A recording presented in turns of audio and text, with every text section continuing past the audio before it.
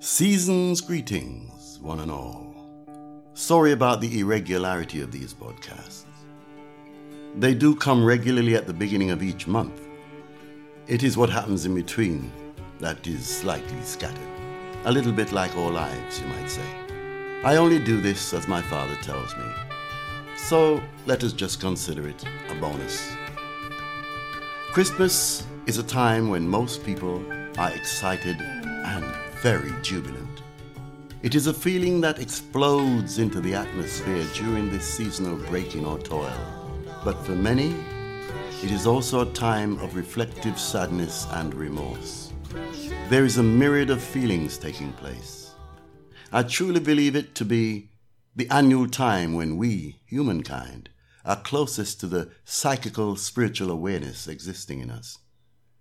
It is a time when we are closest to the creation for whatever reason. It is also a time painted with the dreary colors of discomfort for many. Yes, it is I once more, Brother Joseph, the messenger. And the message for today will not be pleasant for some of you, but for others, it will bring peace. Whatever happens, it is to provide understanding to us all. It says, enjoy your life. By enjoyment, it means exactly that, moment by moment. In short, make each moment a lifetime, and you will have many with many more to come. Think of the man on death row. He knows the certainty of his death. I was about to say the certainty of his premature death. But then death always arrives on time. I am as sure of that as I am that this topic is making some of you very uncomfortable already. It is not possible to die prematurely, but you will die. We will all die. It is only a question of why, when, and how. And to seek answer to these questions is normally to contemplate suicide. You will determine the answer, but it will die right along with you. And it will leave everyone else asking themselves the very same questions. Why? When? How? I have entitled this podcast Revelations, and a revelation means to reveal. I am the messenger, and this is my revelation. There is no worldly day of judgment. There is only the day of judgment.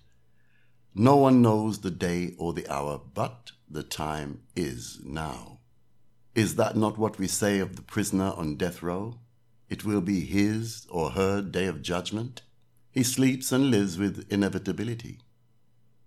But with the passing of time, he is able to smile. You see, he finally realizes life itself is a death sentence. The prisoner is able to smile even whilst knowing his days of living to be limited. We hope and pray for life eternal, yet we cannot smile.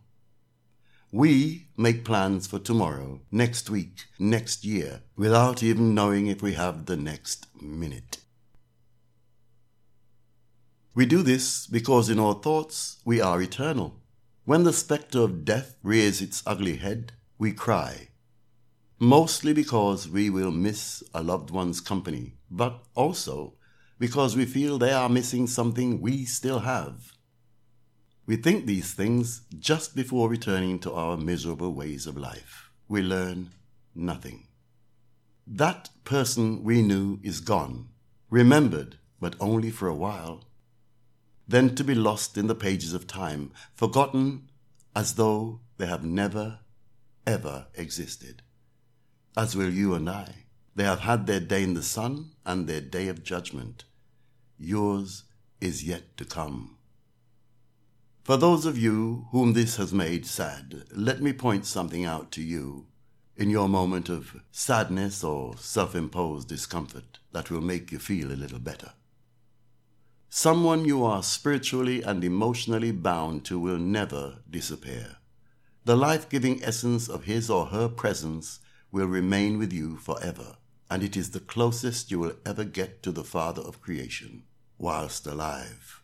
Therefore, do not cry too long in grief, but learn to smile with understanding. Do away with painful thoughts, as you have lost nothing. We have all been sentenced to death, and the why, how, where, and when has already been determined by the way we live and our lack of goodwill on this earth. This is not to trivialize the pain of loss, but to give you a better understanding of life and its vulnerability. It does not lessen the pain of a mother who has lost a child through tragic circumstances, be it newborn or immaturity. It does not lessen the pain of a senior who have observed their loved ones diminish over the years, those who are slowly drowning in the pain of memory. And yes, it is self-imposed, no matter what its description.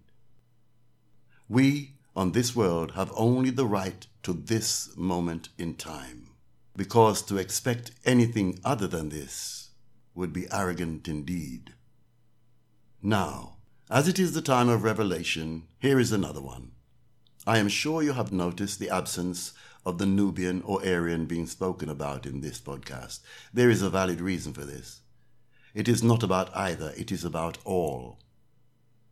I have been describing with a hint the Aryan as a race of demons, and I believe this still. They have an incredible ability for creating hell on this earth, not just for Nubians, but also amongst each other. Yet this does not make them demons. What makes them demons is the speed at which their great capacity for love, yes, I did say love, is transposed into an even greater capacity for hate and murder and mayhem. They become the grim reaper at the behest of any authoritative demon. This would be the part where Nubians collectively shake our heads in agreement. This brother talking sense, Star. Sorry to disappoint you. In these podcasts, I am not having a go at anyone because of their epidermis or the color of their skin. It is merely a point of reference, but of the way they live, and many Nubians number amongst the worst of them. They not only live in a demonic manner, but also utilize or practice the dark and hateful art of demonology amongst each other. It works, and is powerful, because there is so much negativity, envy, and hatred amongst us, that negative spiritual thoughts become a reality which projects itself on you through the negativity of those you meet. We are a race, some of whom give thanks to God on a Sunday, and who gives praises to the brother of science on a Monday morning. We will never find the Father until cleansed. And another revelation. Whilst you are happy and enjoying this holiday in the company of your family, whilst overindulging wastefully with food and getting inebriated in your time allocated for merriment, give a thought to your neighbor who may be on their own or saddened, and invite them over to join in.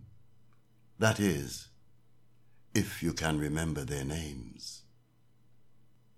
So, let us make a way for goodwill and eternal peace on this earth. Let us make a start individually. Let us wait on no one. It will bring us together, and together we will make a change. We who wish for betterment in this world, we number in millions.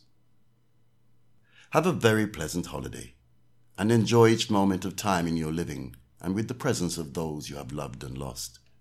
The best moments shared are still a part of your life today. So enjoy them and smile. Happy holidays.